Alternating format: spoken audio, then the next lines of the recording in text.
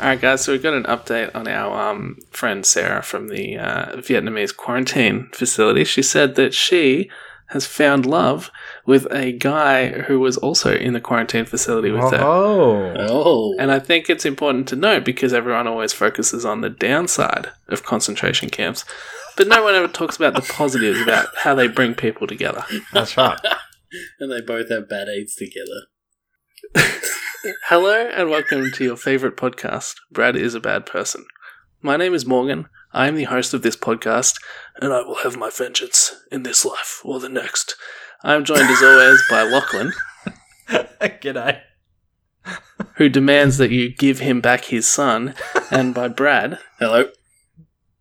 who swears that if we rip on him 13 or 14 more times, he's out of here. Fuck you guys. Today we're talking about vengeance, getting revenge on people who have done you wrong. It's a human emotion, an all too human emotion. We have an intuitive sense of justice and fairness, and when we feel wronged, we start feeling the urge to right that wrong. Some channel their anger into finding justice through the proper channels, going to whoever is in charge and making their case, asking, pleading, demanding justice. Others seek their own justice, taking matters into their own hands and doing what is necessary to right the wrong. Who gets to decide what constitutes justice? Do two wrongs make a right? Should you just turn the other cheek? All these questions and more will be ignored as we tell you three tales of revenge. The pettier, the bettier. I've got a great story of somebody flipping their shit and going way overboard in their quest for justice. Let's hope Brad and Lachlan have really hit the brief and done something similar. How are we today, guys? Still thirsty for justice? Always. I mean, the brief was just revenge, so I've definitely hit that, but I don't know. What I'm going to talk about isn't petty. I'll tell you that right now. Yeah, I feel like me and Lachlan hit the brief and you've gone fucking My Little Pony, rainbows and feathers route. I feel like there's a lot of things that we've talked about on previous episodes that we could shoehorn into this episode. Chief among them is the Killdozer. Yeah, I was going to say. That is just a fucking fantastic story of revenge. Yeah, if we hadn't covered it already, I think it would have been number one on the list there. And who was that French guy in Mexico who got revenge on the people who... You know, we've covered it a bit, but this episode is dedicated to revenge. That's right. It's going to be great. I mean, we all have that sort of feeling in us sometimes where somebody slights us and we just think, I want to fucking destroy them. I want to ruin them. And, can be unbelievably petty when required. Yeah, and we try to, be better than that, but, we can't be the bigger man. We all feel like that. Yeah. Okay, so before we get started today, I want to remind everyone to follow us on Facebook, Twitter, and Instagram. Subscribe on SoundCloud, iTunes, Spotify, wherever you get your podcasts. And if you leave us a nice review on iTunes, we'll give you a shout out during the show to say thank you. If you want to get in contact with us and suggest an episode idea or just say hi, please do. We always love interacting with our fans. You can do that on any of our social media or through our website, bradisabadperson.com. If you really, really like us, then you can send us some cash through paypal.me/bradisabadperson to help with running costs. But otherwise, the best thing you can do is support the show and tell a friend to listen. Lachlan, do you want to get us started by cracking open a cold one with the boys? It's time to crack open a cold one with the boys. Got something a little bit different this week. It's a Bucket Brewery coffee lager. Oh. So tin is very modestly adorned. It's literally just a sticker with the label on the front. Yeah. They've got, the legally required information, like it's 4.5%, 1.3 standard drinks. Other than that, all I know is that it's a lager that allegedly tastes like coffee. So, give it a go. Yeah, Drew Carey and his friends made a coffee beer in his TV show. Buzz Beer, they called it. That is disgusting. Yeah, it sounds about right. I like coffee and I like lager. Not good together. No. Match made in hell. I always watch your eyebrows when you take a sip of something, and your eyebrows they told a story there. That was... Well, eyebrows give me away. Yeah. They don't lie. I have to wear a bandana around the top of my head when I play poker. All I'm saying is I felt that one just based on the reaction of your eyebrows. All right, so we're going to tell 3 tales of revenge, of vengeance, of revengeance. Yes, my word. And the first one is yes, Brad came up with that. Very clever. And first person that's going to go is fan favorite Bradley. Mm. Some of the best movies ever made have one thing in common: revengeance, as we just covered. That is my word. And I was definitely shoehorning that in somewhere.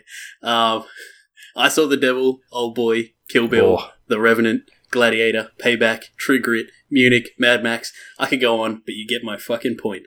The result is always the same. Justice is dispatched in bulk at the hands of the protagonist, whether you agree it's deserved or not. As much as we all enjoy seeing vengeance dished out on the silver screen, all too commonly, that's where it stays.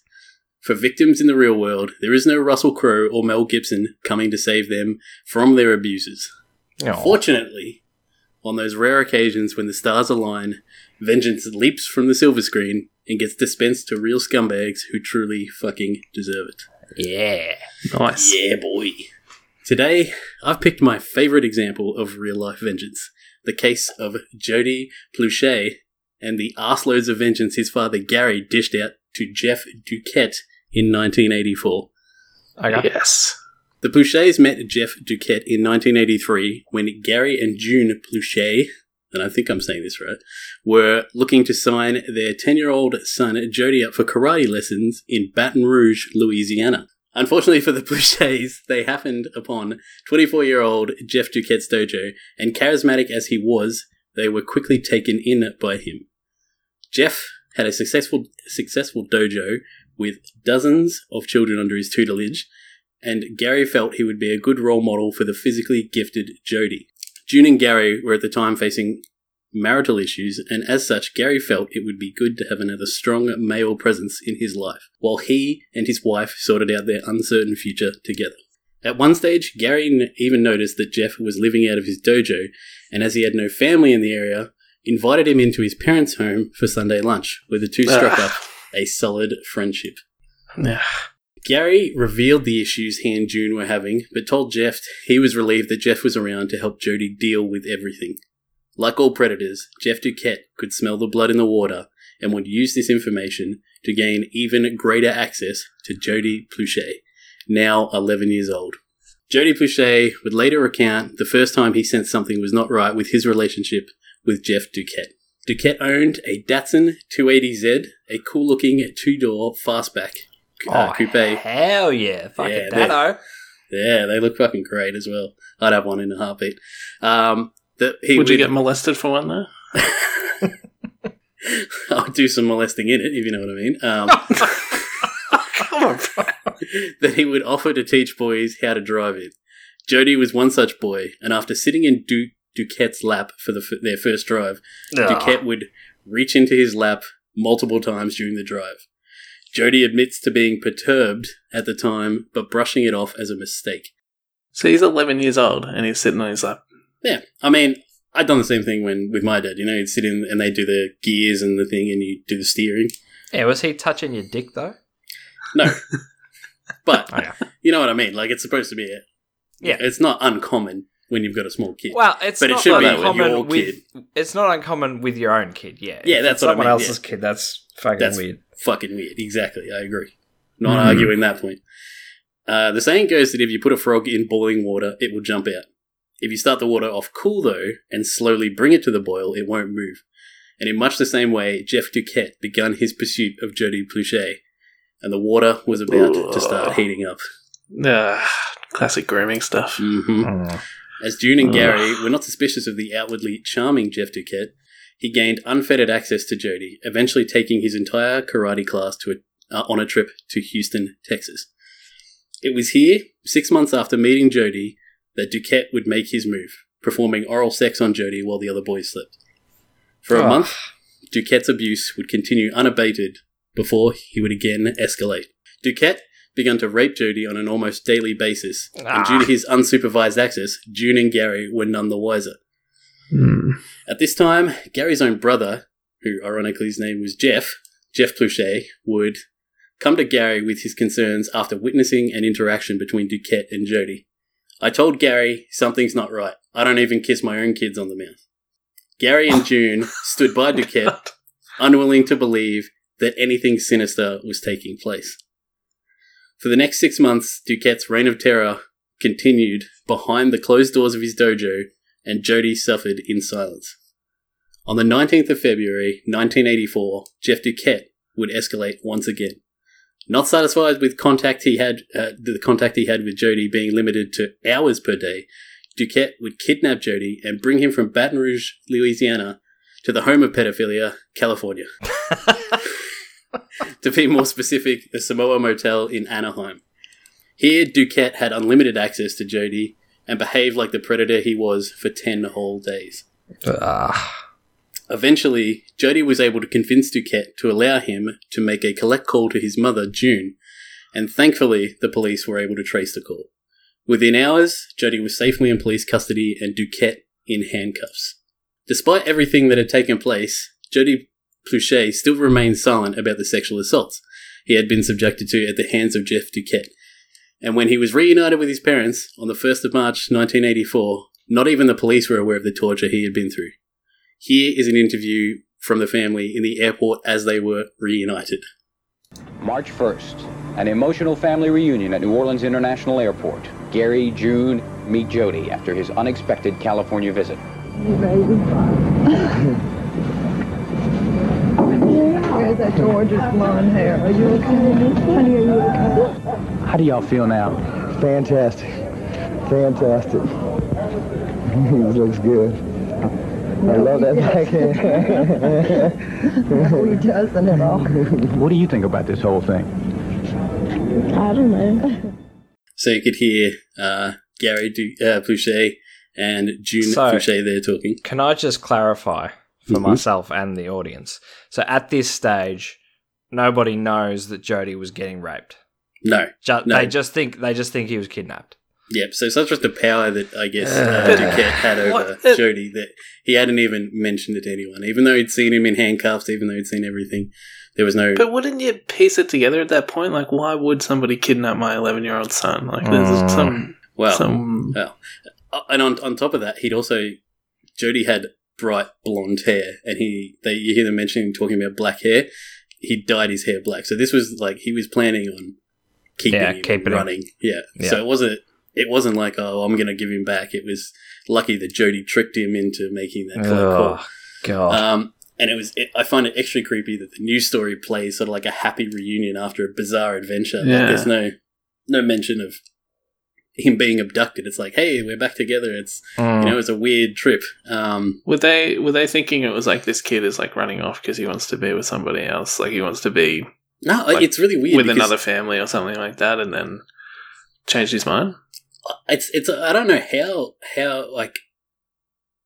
the family felt about it, because obviously they were so close with Jeff Duquette. Yeah. And they honestly, I just don't think they could believe that there was any sexual motivation. Maybe they just thought Jeff wanted him or was taking on him a trip and didn't tell. I don't know. It was really weird. But that isn't to say that the police didn't have their suspicions. And after DNA testing came back positive for Duquette's DNA on Jody, their worst fears were confirmed. God. Gary Pluchet was inconsolable after hearing the news. He had failed his son in the worst way he could imagine and quickly took to drowning his sorrows in bars, a decision that would ultimately lead to his tremendous revenge. See, Gary's story is one of those times that God smiles upon a person and puts them in the right place at the right time with a purpose. While out drinking at a bar on March 16th, Gary Pluchet would overhear a bartender talking to someone who worked at the WRBZ TV station. He was able to deduce from their conversation that the man was required to cover the arrival of Jeff Duquette at Baton Rouge Metropolitan Airport on the 9:08 flight. Gary immediately left the bar and headed straight to the airport. Gary would have one shot at revenge before Duquette slipped through his hands forever.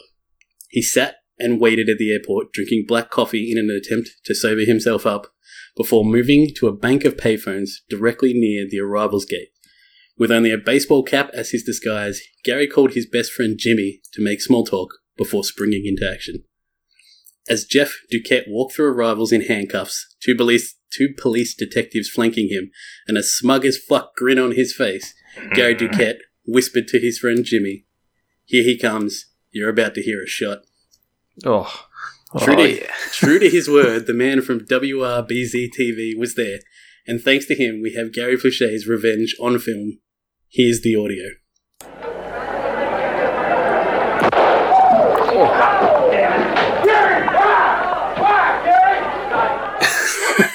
Why? I know why.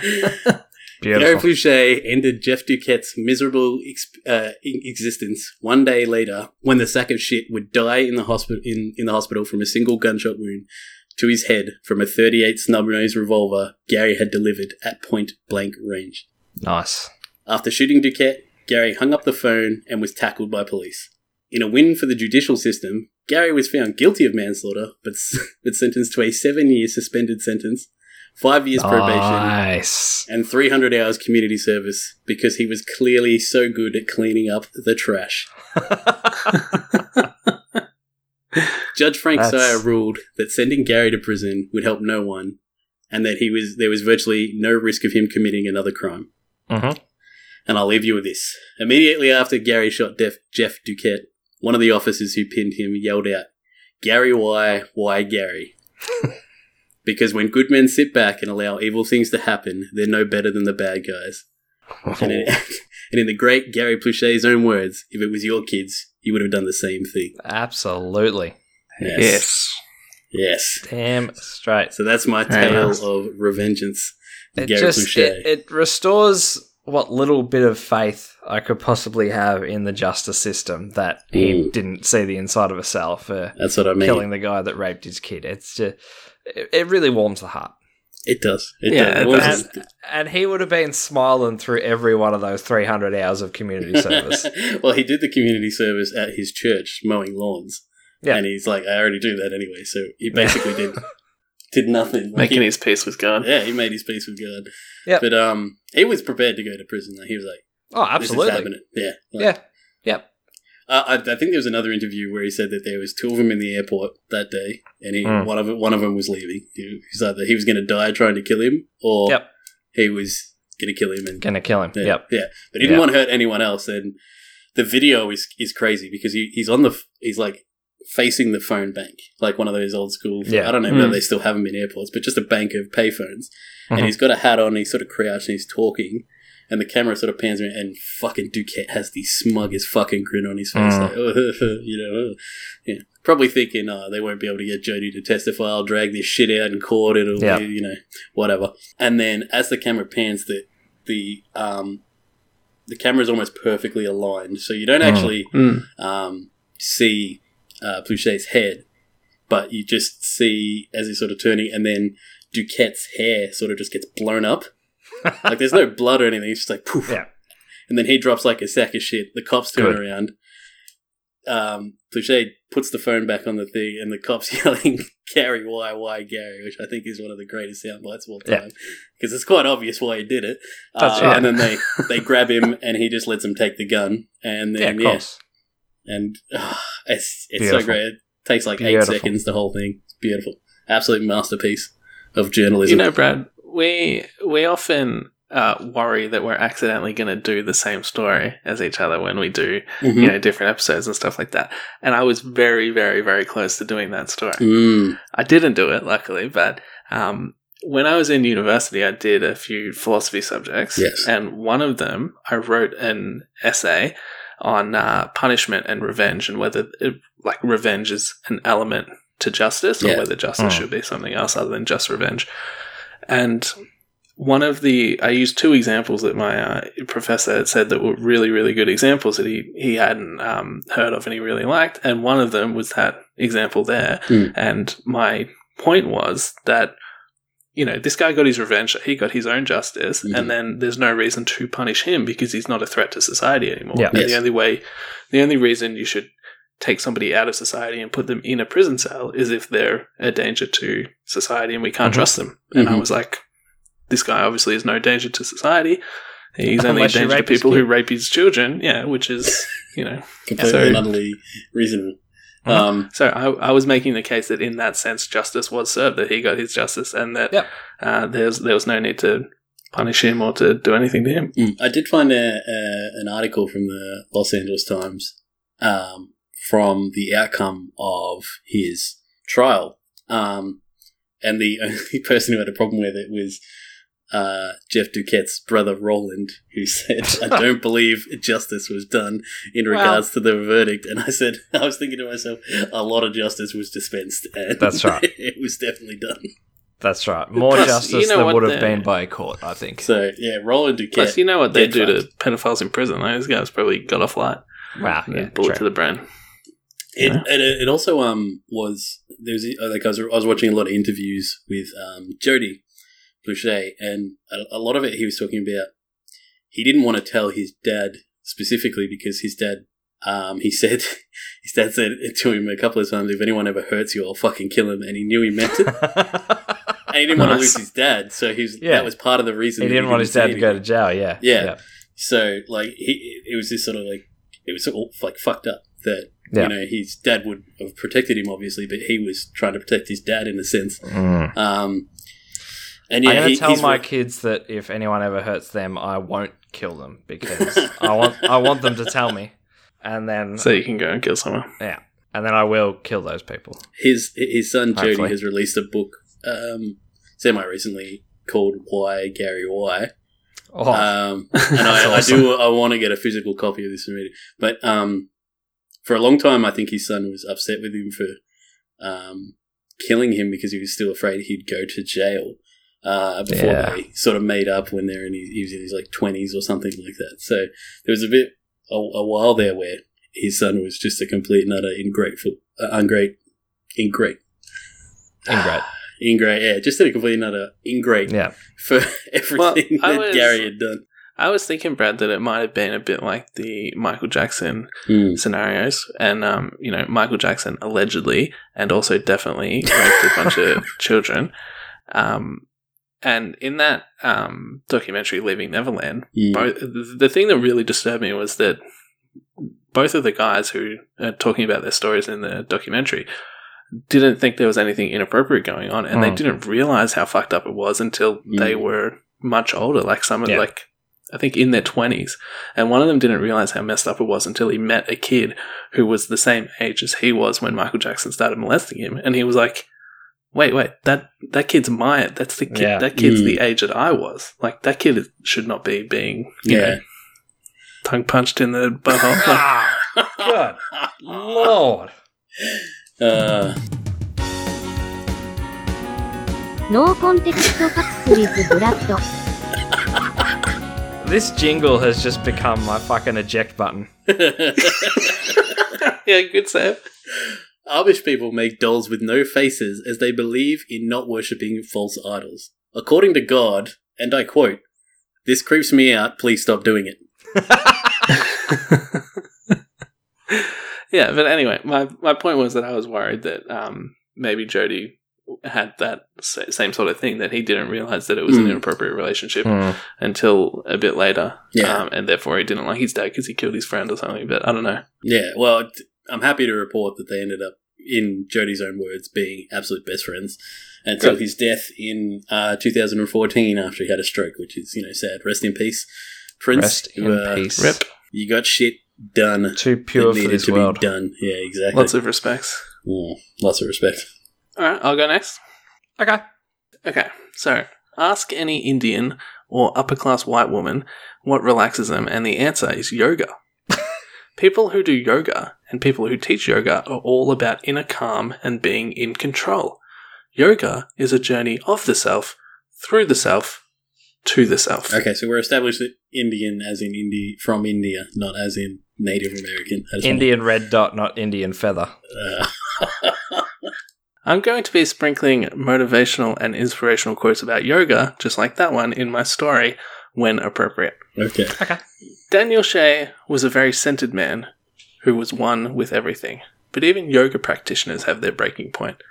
I think it's usually somewhere between crow pose and downward dog, but for Guru Shea, the breaking point was somewhere around $30,000.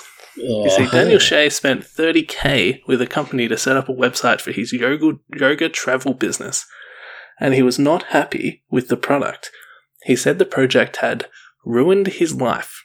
Whoa. Danny was a big believer in karma, obviously, but when cosmic justice didn't come quickly enough, he felt frustrated. After meditating on it, he remembered what he always told his students. Yoga is a dance between control and surrender, between pushing and letting go. It was time to push. Oh. So he started plotting, started planning. It was time to get his money back and teach these cunts a lesson. But there was a problem. The company was based in Boulder, Colorado, and Guru Shea lived in Eugene, Oregon. Those with a cursory knowledge of US geography may know that Oregon is on the west coast, and Colorado is somewhere out west. So how far could it be? Well, it's about 2,000 kilometers, roughly 20 hours in the car. It was an obstacle, yes, but obstacles did not exist to be surrendered to, but only to be broken. Now it was time to find an accomplice. But who would agree to a 2-day road trip to commit potentially capital crimes? Well, no one with their chakras aligned, obviously, so Shea would have to go looking outside of his yoga circles. Guru Shea befriended a man named John Sweeney at a mixed martial arts gym. That seems like a good place to find some muscle. But Sweeney wasn't picked for his beefiness, he was picked for his condition. You see, establishing a strong enough bond with someone that they would help you commit multiple felonies would take years and years. What Danny Boy really wanted was a person who would believe him when he said this whole thing was a sick joke he would be playing on his friends. No. Hey, Sweeney, do you want to come on a 40-hour round-trip car ride with me to Colorado to play this practical joke on my friends? We're going to bust into their office with weapons and pretend we are disgruntled customers demanding our money back, plus expenses. What a fucking dick. That's amazing. John Sweeney is autistic and unfortunately thought this sounded perfectly fine. Thought it was a level-headed idea. Oh, God. I just think it's too bad that Sweeney didn't tell this guru. Brad's gone. We've lost him.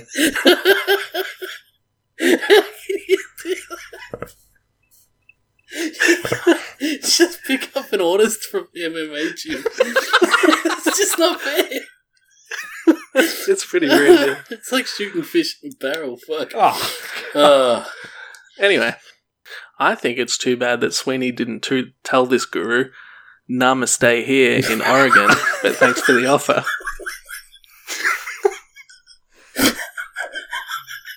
I can't. Thanks, bro. Oh, shit. Okay. Yeah, I got it. Shea bought some props from eBay and Amazon, and after they arrived, he and Sweeney set off for Colorado. It was an extremely long trip, but as Guru Shea told himself, the longest journey of any person is the journey inward. Oh, fuck it. Shea had Sweeney set up a meeting with Guzmo, the company that fucked him over, for February 9, 2018. Sweeney told them his name was Davey, and he was a potential new client. Sweeney, posing as Davey, went in first for his meeting. Time for the prank to end all pranks, Sweeney must have thought. Brad's trying so hard to hold it together.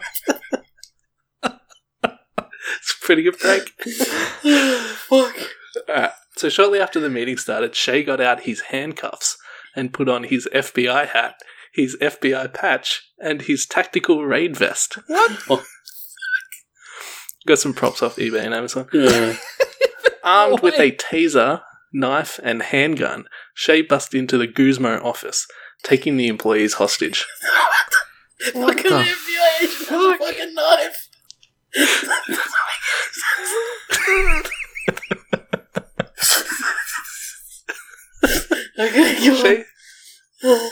Shay spent $30,000 on this shitty website they had built him, but he was demanding $50,000. He told them that he needed his $30,000 back, but he also needed an extra $20,000 to pay for the hitmen he had hired to kill their family if they went to the police. God! He's trying to bankroll his own hitman. What the fuck? Oh. Over the next hour, Shay had handcuffed the two employees, used the taser on one of them, and at different points he held a knife to their throats and pointed a gun at their heads. Jesus Christ. This may seem unnecessary, but Guru Shay remembered that words are not enough. You need to show people that you are serious through your actions. People may not always believe what you say, but they will believe what you do. Oh. Fucking hell.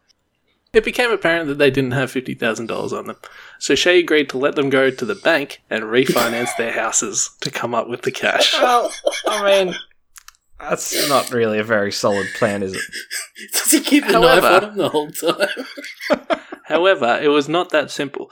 Shay said he would instruct the hitmen to kill their families if they went to the police. Oh, God. And he even did enough research to know the name of one of the employees' daughters. So Shay would get his money transferred to him later that day, but he didn't want to leave empty-handed. You know, this wasn't just about money, it was about righting wrongs, about being validated. So, before he allowed them to leave, Shay made one of the employees write an apology letter to him on behalf of the company for their poor service and send it to his personal email address. Come on. Crime of the century. Jesus. After they were let go, the employees had a tough decision to make. Bank or police? Would they call Shay's bluff? Would they risk their families' lives to take a principled stance? I like to think the following things were running through their head at this crucial moment. In the darkness, I am light. Fucking hell. The future depends on what we do in the present. Oh. When you are in light, everything will follow you. They decided to go to the police. It was a risky move, but ultimately the right call. 2 days later, he didn't hire the hitman, obviously. He just wanted the extra. He just wanted the extra $20,000 for fun, I think. Yeah, pretty much. Yeah, expenses. Maybe he's going to pay John Sweeney. Fucking hell. Anyway, 2 days later, Shay entered into a standoff with a SWAT team during a raid at his brother's house in a small town outside of Boulder, Colorado, where he had been staying, laying low. Fortunately for all, the standoff ended peacefully when Shay surrendered. He was charged with 13 counts, including burglary, impersonating an officer, extortion, kidnapping, and my favourite crime, felony menacing. Felony menacing. Oh. He was held on a $1 million $1 million bond, and eventually pleaded guilty to 6 charges. The district judge, Andrew McDonald, told Shay during his hearing, "I don't know what else to say other than why." This is the type of thing that is in a scary mystery novel or bad horror film. But the judge wasn't done roasting Shay when he later said, "This is the most inexplicable crime I've ever seen, but also one of the most well thought out inexplicable crimes I've ever seen." Daniel Shay was sentenced to 35 years in prison. His accomplice, John Sweeney, was given 2 years work release. And when that is done, he will have 5 years of probation. Yeah, he was originally up for the same charges as Shay, but managed to plead down to just second-degree kidnapping due to his condition. Mm-hmm. Note to self, get officially diagnosed before committing multiple felonies. So, Guru Shay lost his calm, lost his control, could not find his inner peace, and he will be in prison until he is 80 years old. I guess it's true what they say. Letting go is the hardest asana. Yeah. Asana means yoga pose, so letting go is the hardest yoga pose. It doesn't sound so poetic when it's translated. I have a feeling that a few people are going to find his centre through his arsehole, you know what I mean? Jesus Christ. He's probably going to be doing all that. He's the badass in here. Would you mess with somebody who like almost killed people over somebody? Drove 20 hours to... I don't know what this fucking website did, but $30,000 is a fucking ludicrous amount to pay for a website. So I can understand why he was pissed off, because he did get ripped off. Yeah. Even if it matched exactly what he wanted it to do, $30,000 is a crazy amount of money for a website. This Shay is a fucking ice cold motherfucker. You cannot just pull up and recruit autists. It's not fair. That is so fucking funny. You can't just go cruising for people with autism. It's just... It's not right. It's not right. It's not pretty, right. Yeah, it's pretty rude that he just, looked for somebody who'd believe him. But, I mean, can you imagine how many people he told, like, do you want to come do this? Do you want to play this sick prank on my friends? And all of them were like, no. You want me to be an accomplice to a felony? This isn't a joke. You're trying to get your money back. You are the disgruntled employer, the disgruntled customer.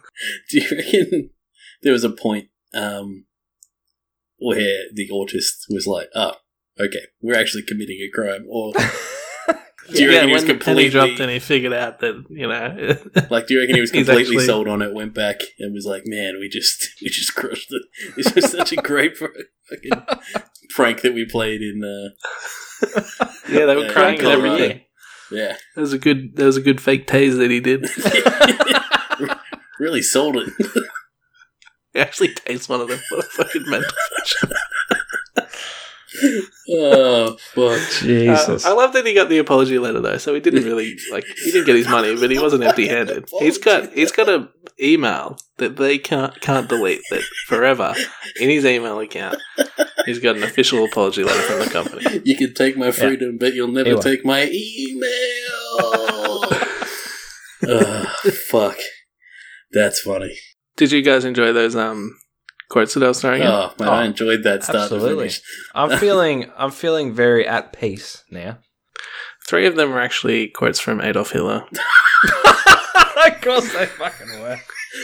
God Which damn it. 3? That's the real question, though, isn't it? Yeah. Don't tell anyone. Don't tell We'll anyone. never Yeah, know. fans can Yeah. go back and listen. We'll never know. But Shannon walked into the study yesterday when I was doing research, and I quickly clicked out of a window, and she was like, "What did you just click out of a window? What are you doing? What is that?" And I was like,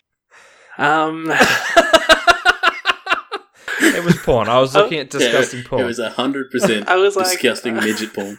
I was like, it's nothing bad. It's going to take a while to explain it. And she was like, I got time. So then I had to tell her. It's nothing bad. It's just not something I want you to walk in on me looking at. But it reminded me, Lachlan, of the time in high school when you said to me, my dad was using the computer last night before I had a chance to delete the browser history or something like that. And I was like, oh yeah, looking up porn. And you were like, no, it's not porn. It's nothing sexual. It was just weird stuff that I don't want to explain to my parents. Oh, Yeah. shit. We've all been there. Yeah. As Yes. a teenager browsing 4chan, it's, it's not good. Like, what was that? Rotten, was it? What was that site that everyone went on? Oh, yeah, Rotten. Rotten.com. Yeah, Rotten.com. Yeah, jeez. Blast from the past, Terrible. that. Yeah. Yeah. E-fucked as well. Mm. Fucking Live Leak Brad's still on there daily. That's probably where he watched that snuff film of the pedophile getting shot. Is that right? No, it's on YouTube, mate. It's on YouTube? Nice. It's on YouTube, yeah. Just look up Gary Pluchet. Spelled Plauche. Pluchet. Because it's not gory at all. Right. The only thing you see is his hair get blown up. Duquette's hair. It's just murder. Mm. It's nothing. Yeah. It's probably monetized. Um, I don't know. Alright, well, it's time for my Would You Rather. Whore.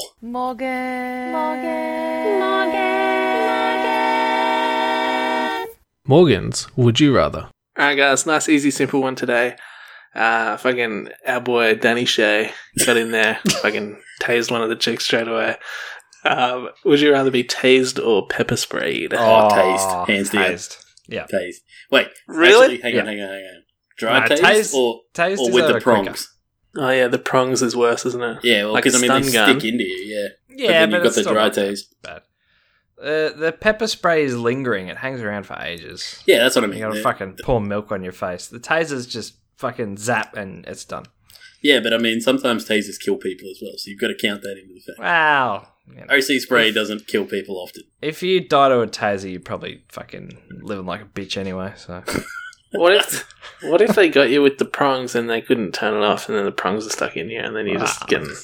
Just getting Seems fried. like an Seems like an edge case to me. Yeah. I think you're like, after you get tased, you're just like on edge for a while and you're just like shaking and like stressed out all the time and you just like, you can't relax anymore. Yeah. I feel like pepper spray I could deal with, but I don't think I'd mentally recover from being tased. Well, I have been pepper sprayed, kind of. No, you haven't. What? What are you talking about? Yeah, when I used to go to the soccer, there was a bit of a melee, and cops came in with the pepper spray, just dropping it left, right, and centre. I wasn't paying attention. Only hit me in the back of the head, so it wasn't too bad. So it wasn't direct. Yeah, it wasn't But but I saw a guy get hit in the face, and he dropped to his knees and vomited right there. So with your inability to deal with anything even remotely spicy, yeah, I know. how could you possibly choose the pepper spray over getting tased? No, I'm not. I'm choosing the taser because it's short term. Yeah. What I'm saying is that we've got to run through the pros and cons there because the tong, those prongs, I've seen them. They leave like gashes in you, like because they're hooked. They're barbed. You know, they don't want to come out. I'm not saying getting pepper sprayed would be. I'm not saying getting tased would be pleasant. It's just the lesser of two evils, I feel. Yeah, I'm just saying Some we should people make pay an for it. informed decision, though. That's all. I'm just putting it out there. I mean, because also dry tasing doesn't do that, but apparently that hurts worse if you press it against their skin and do it. I don't know.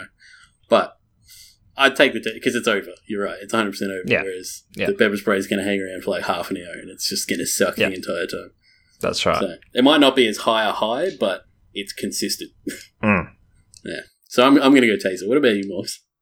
No, I'd take a pepper spray. As I said before, I don't think I'd mentally recover from being tased. I think I'd just live the rest of my life just stressed out, just on edge. I saw that guy take that load of pepper spray in the face, and he was done. He may as well have been dead.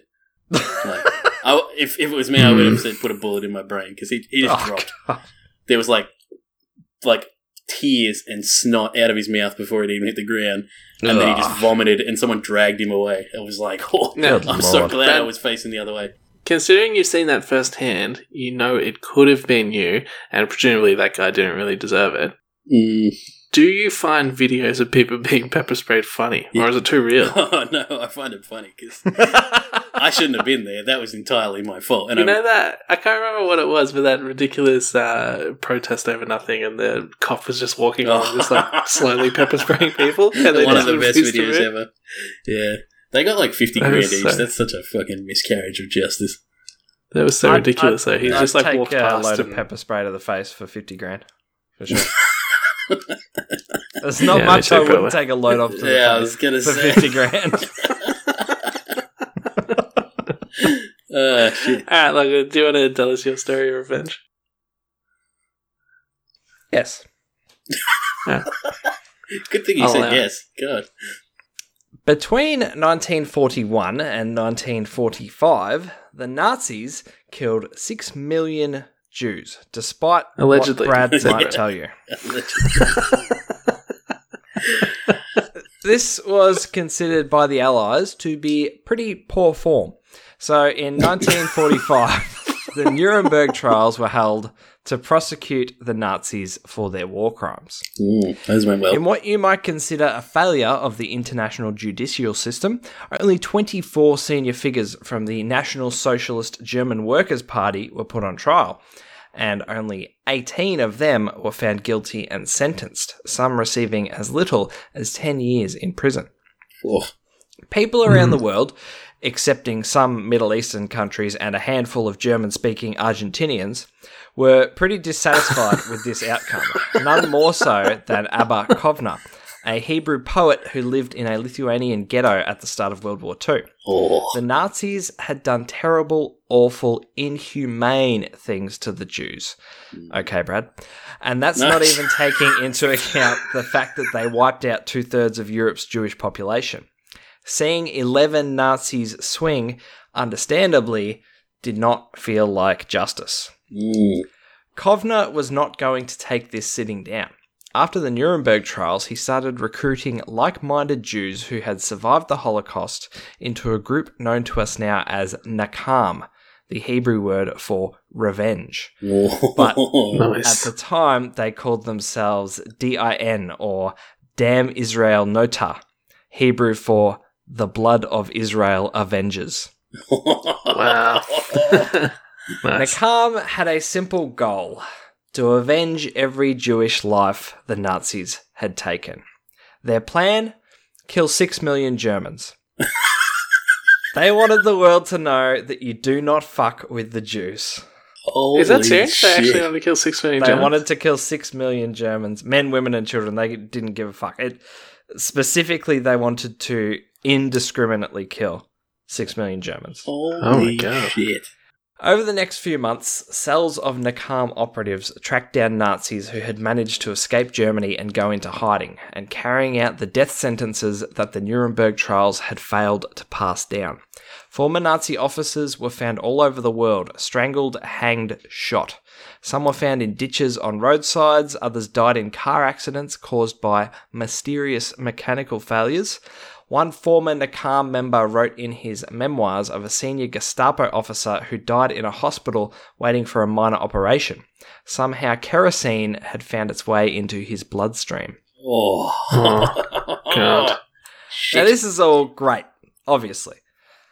I'm strongly in opposition to the death penalty when we're talking about your everyday governmental judicial system, but there's something about Holocaust survivors travelling the world executing Nazis who managed to escape justice that just really gets my dick hard.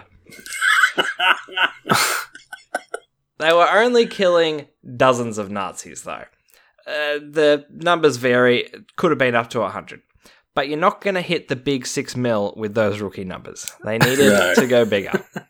Oh, God. One member of Nakam, an engineer from Krakow, managed to land himself a job at the municipal water company in Nuremberg and isolated the spot in the water supply that they could introduce poison that would kill the maximum number of Germans. A couple of million at the very least. Oh. Wow. Now they needed the poison and shitloads of it. Kovner himself went to Mandatory Palestine, soon to be known as the State of Israel, looking to gain aid from the Yishuv, the Jewish leadership there at the time. In what might be the most out-of-character move in history, Mossad detained Kovner upon entry and refused to help him exact sweet Jewish vengeance on those who had harmed God's chosen people. Those who'd harmed, or just some 2 million random Germans? Still, it's not really, Mossad aren't the most discriminate of organizations. No, that's the point. They're extremely discriminate. They're tactical. They kill the exact person that they're going after. Like, they don't, it's not one of this drone strike where 98% of the targets are okay, that's fair. terrorists. Yeah, No, the Mossad are very precise. Fair enough. Just. Wow. Now, Kovner tried to negotiate with Mossad. What if they just gave him less poison than he wanted? So Nakam could only kill, still a lot of Germans, but not quite the 6 million they were hoping for. Mossad and the Yishuv weren't going to help Kovner, but they did point him towards someone who would. Kovner met with 2 brothers, Aharon and Ephraim Katznir, who agreed to help. Aharon was a pioneer in the field of biochemistry, and Ephraim was his lab assistant. They could whip up a poison, no worries. Interestingly, Ephraim would go on to become president of Israel in 1973, which I think gives you a bit of a peek into the state of Israeli politics. So Kovner, disguised as a British soldier, set sail back to Germany. During the voyage, however, someone tipped the Brits off, and Kovner had to throw the poison overboard to try and avoid capture. To this day, nobody knows who ratted him out, but before he was arrested, he managed to get a message back to Nakam. The poison is gone, move on to Plan B. Oh. Plan B was definitely less ambitious than Plan A, but by the same token also more realistic, and probably most importantly, a little more fairly targeted.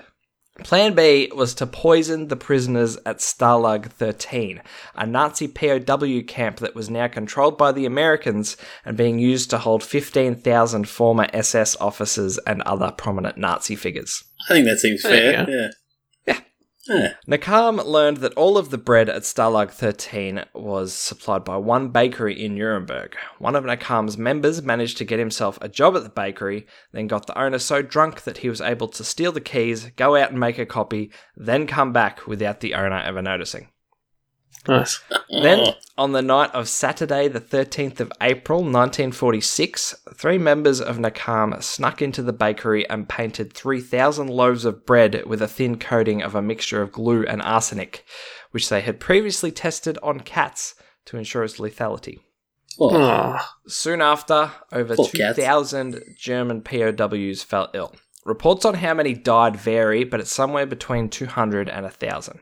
Whoa. Nobody is sure why the poison didn't kill more. They had used 18 kilos of arsenic, which should be enough to kill about 60,000 people. My personal theory is that the Nazis could taste the glue, so probably stopped eating after a mouthful or two. Yeah, probably. A+ for effort, though. And that's not just my opinion. In June of 1946, the remaining active Nakam operatives, aside from a small splinter group that stayed behind because they just hadn't had enough of killing Nazis, took a ship to Mandatory Palestine and were hailed as heroes by the Israeli Labour Party upon their arrival. As of last year, there were 4 surviving members of Nakam, all living in Israel, the youngest of them 94 years old. And all 4 of them said the same thing when asked about their time in the Jewish terrorist faction. Their only regret is that they couldn't kill more Nazis. I was with you the whole way until they were like, yeah, we're just going to kill 2 million random Germans who probably didn't really know what was going on in World War II.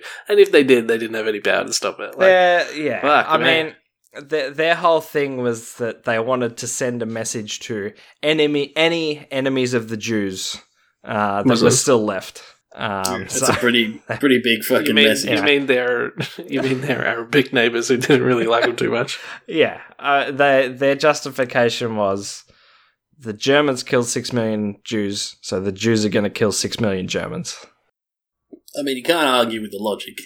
I'm not saying it was fair, but you know was that was their plan. Was it 6 million? Was it 6 million Jews or 6 million people, including Jews, homosexuals, disabled people, and gypsies? I believe it was 6 million Jews. I mean, the numbers have probably been, I don't want to get too... We should ask the expert, Brad. What are the numbers? Denial, let's not do this thing where I'm some sort of Holocaust denier, right? Because I know the Holocaust. Wait, you don't want it on record? I farmed it for content, boys. So I know it's real. All right. Yeah. Okay. 6 million Germans. I watched a documentary as part of I think it's a BBC series called Secret Histories, and one of their episodes is called Holocaust: The Revenge Plot, and it's all about Nakam, and it's just the surviving members. Even though they're in their mid to late 90s, they are fucking badasses still, and they say to the camera, like, we have absolutely no regrets about, like, we still, if we could have, we wish that we had have been able to poison 6 million people. It's crazy that more people haven't heard about Nakam, considering they came close to killing millions of German people. I'd never heard of them. Yeah, that's pretty fucking metal, actually. Also upsetting that they could get so close to doing that with no real resistance. I know, right? That's, like, the only thing that they had a problem with was getting the poison, which, okay, that shouldn't be easy, but they'd already located a super easy weak spot where this vulnerability was, like... Yep. Yeah, not good. Not good, people. Quite worried about drinking water from a tap now. I mean... Thanks for that irrational fear. Most governmental services in post-World War II Germany probably weren't that very well supervised, I wouldn't think. There was a little bit of a change of leadership happening at the time. But I'm assuming this wasn't immediately after the war, right? It was... No, it was. Yeah, it was 1946. Really? I thought it would have been... No. World War II ended early 1945. Yeah. No, late 1945. Wasn't it August? I think, no, the Nuremberg trials were in August. So maybe it was around the same time. They liberated Auschwitz in April, I think. Okay. Doesn't matter. Yeah, well, so this is late 1945, early 1946 that they're doing this. Wow, they were fucking on it. Yeah, All right. It was immediately after the Nuremberg trials, which were immediately after the end of the war. Jesus. Well, I mean, the They weren't Nuremberg fucking trials around. were... Yeah, well, the trials were a joke. It's Yeah, outrageous. absolutely. Like, Yeah. oh, there should have been so many people swinging, but they just letting people coast, slide. Yeah. It's Yeah. insane. Like, yeah, I get that. Of 24 people on trial, only 11 got the death sentence. Yeah, but I mean, there should have been and one of them was 24,000 already on dead. trial. One of them that got the death sentence was already dead. He was trialed in absentia and sentenced to death. Did they I hang guess, his corpse? because he wasn't there to... No. 'Cause They didn't know where he was. They didn't No. know he was dead until after the trials ended. Ah. And they found his body and they're like, well, I guess we didn't need would to have killed sentence him him. to death. Yeah. Yeah. Miscarriage Maybe of when they- justice, to say the Yeah. least. Maybe when they sentenced him to death, he just like collapsed on the spot wherever he was and died. That's how it works. Yeah? Yeah, that's... Such is the power of the government. well, it's like... Yeah, That's- and if one government's good, this was 4 governments together holding the Nuremberg trials. That's just Four fantastic. times the justice. Yeah, well, it's crazy. Like, when I talked about Unit 731, Mm. not a single person Don't. from that faced any kind of No, of course not. punishment. No, and there was, I think, 3,500 people who worked in that unit. And There is not a single so one of them spent many- a day in prison, So despite many everything they did. Nazis lived out their days and died of old age in a comfortable bed somewhere. Because Yeah, well, look at Mengele. honestly, you know what the biggest thing was? It's just logistically. How do you try that many people? They'd still be holding trials now Easy. if they had have tried every Guilty. single Nazi. And it's not that I'm defending it, but that's why they just went for the Just few the broadest of figures. strokes. Broadest of strokes. SS. Logistical. Guilty. Yeah. Easy. Look at that. Yeah, I think I've anyone, revolutionized the legal system. yeah, anyone who voluntarily enlisted with the Nazis Guilty. should have got a bullet. You know, the whole like spiking the water supply thing is something that's in like not every, but you know, it's like a superhero comic book thing, like some evil villain. That's is what gonna I was spike thinking the while I water was supply. writing this. Is that that's like a supervillain comic book thing? Is I know, poisoning but the water has supply. it ever happened where like a legitimately large amount of people have died because someone spiked the water supply? Like I've never heard of Not it. that I know of. So the fact that like the Wikipedia page would be like 2 million 1946 Germany, and then the next one would be like 30 people. You know, like Yeah. Wow. it just is bizarre that they almost pulled it off because it's just something that, you know, if you just read comic books all day, you'd be terrified to drink out of the tap, like Brad is now. Yeah. Yeah. I mean, I'm hoping we'll stop talking about this thing because I don't want to give anyone ideas. Like, it's just... Good story though, and Yeah. you know, killing Nazis is always a good thing.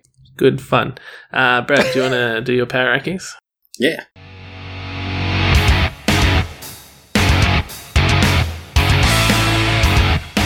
Brad's power rankings. And Lachlan, when you say Nazis, just to be clear, you mean German I mean actual soldiers from Nazis. the 1940s. You don't mean people who, Yes. you know, don't No, think I trans don't. I people don't are mean the real people women. who Bash get the called fash. Nazis by fucking Twitter and that sort of thing. I mean actual Literal members Nazis. of the German National Socialist Party. Yeah. Anyway, this week's good to clear that. power rankings. Just changing it up a little bit. It's a top 3, not a top 5. Oh, okay. Because I was feeling a bit steamed up, obviously. What? And it's top 3 people who deserve the Gary Pluchet treatment in Minecraft. Now, very similar. We've had some similar power rankings this before, but I just feel like I excel when I'm talking about Minecraft and Minecraft-related activities, so I'm going there again. The your following favourite is a book? parody. Isn't your favorite book like Minecraft? Oh, no. Sorry. Sounds different. It's a little different. Alright, anyway. Oh, shit. Well done. Starting at 3, working to 1. Not as normal. Number 3. Cardinal George Pell. Yep. How you're not rotting away in a prison for the rest of your life is beyond me. You were, and that was a good thing. Then the High Court of Australia steps in and says, hey, we're not saying he's innocent, but you shouldn't have found him guilty, so we're letting him go. What the actual fuck? That's like mining a diamond only for it to fall into a lava block. You're the physical embodiment of that feeling. Fuck you. He's actually talking about Minecraft. Yeah, I didn't get that part. Number 2. Hillary Clinton. Yep. I'm not letting Benghazi slide, or the Clinton Foundation, or Seth Rich, or the fact that you would have taken the US to war with Russia over Syria and your stupid pissing competition with Putin. I don't even have a funny Minecraft reference here. Actually, I do. You're like falling into the end while fighting the Ender Dragon. That shit just sucks. There's no upside, no positive. It's just all straight up ass. Okay. Speaking of ass, it was her fault that Gaddafi got sodomized to death. Brad, can you on the just streets of just so we have this on Tripoli. record? Mm-hmm. Do you have any thoughts of killing yourself? Me? No. Yeah. Okay, that's good. That's good. I just wanted that on record for your inevitable suicide yes, in absolutely, a couple of weeks. Yeah. If I suicide twice in the back of the head, it was not me. Okay. And number 1, Casey fucking Anthony. Yep. I'm not letting this shit slide. Brad, right? let it go. You killed your own daughter, and I refuse to let people forget it because she fucking slides, and I'm fucking sick of that shit. You're a dog shit human being who somehow got away with it, and you're living it up in Florida right now. Minecraft's a big world, Miss Anthony, and there are a lot of hostile mobs out there, and they like to fuck you up when you're least expecting it. So don't lose all those hard-earned diamonds, bitch. Boom. It's pretty crazy that someone hasn't gone after her, actually. Not that I'm encouraging Someone anyone should. to do that, but in Minecraft, feel free to kill her. I mean, right? if her what do you call if it? her- Character. if her dad wasn't such a spineless piece of shit. Ugh. Well, if her dad wasn't such a spineless piece of shit, it wouldn't have happened in the first place. But he should probably do something about it. I think. Casey fucking Anthony. I hate her. Do you want to add OJ as number 4 to your list, Brad? No, he's got what he deserves at the moment. He's in prison. It's fine. No, he's not. OJ, no, he's not. Yes, he He's is. out of prison. He's playing O.J. golf and Simpson. making videos. Well, He's playing no, golf no. and making videos after he plays golf, talking to the camera about how, how he finds things funny. He's No. Didn't he making go back to videos on prison Twitter every for day. kidnapping people, holding people hostage or Yeah, something? he's out. He's out. Are you serious? Okay, Yeah. impromptu Yeah, no. number 4, O.J. Simpson. You cut your wife's head off almost. Listen, You should be in prison in Minecraft. at least I think almost decapitating someone is worse than decapitating someone. There is a line there. I feel like if the head is completely gone, at it's least so much worse. At least OJ had a fair motive. Like the other 3 that you mentioned, there's no reason for their crimes. I O.J. legitimately didn't know. It was a crime of passion. I'm Googling this right now. I can't Oh yeah, believe he's in can't talks be to make out a of reality prison, show, sure. Brad. Surely not.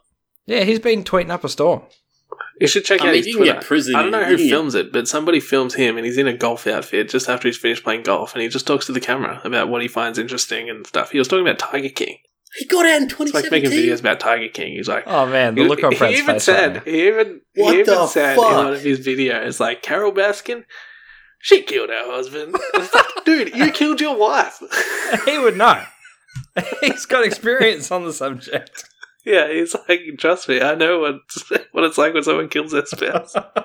I remember he got out.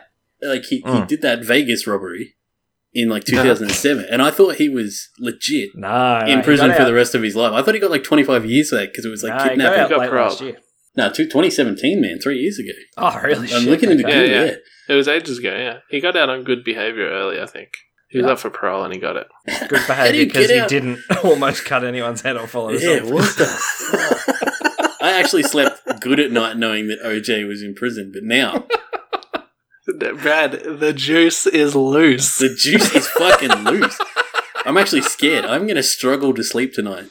Yeah, he's coming for you, Brad. He's going to almost cut Well, your head yeah, off. I've said this shit now. I'm fucked. Holy shit. Oh, shit. I'm That was good fun. scared. Well, that'll do us. I think this was a good episode. Thanks, guys, for being here. Thanks for your contributions. I appreciate it. I appreciate you putting in the work. And I'm sure that our audience appreciates you guys putting in the work as well. And me too, maybe. But what we appreciate is our faithful audience, our listeners, our lovely listeners thank you so much for listening. We do truly appreciate it. And I came up with an idea. I think we should call our listeners lemurs, because you guys might remember several episodes ago we tried to come up with a name for our listeners. I think we should call them lemurs, because a group of lemurs is called a conspiracy. Yeah. I'm not sold on the idea yet. But let us know, guys, what you think on Facebook, Instagram, Twitter, that sort of thing. Also, be sure to subscribe, like what's his name? Morgan said at the start of the episode. And please share these episodes with your friends. Because none of this matters. I'm going to get Nicole Brown any minute now. So you can talk about it. Share it with your co-workers. You can talk about it at work while you are committing wage theft. Sorry, it's the employers that commit wage theft. Employees commit time theft. Get your shit together, for fuck's sake. Get us out of here. Thanks, guys. We'll talk to you, but you won't talk to us next week. Peace.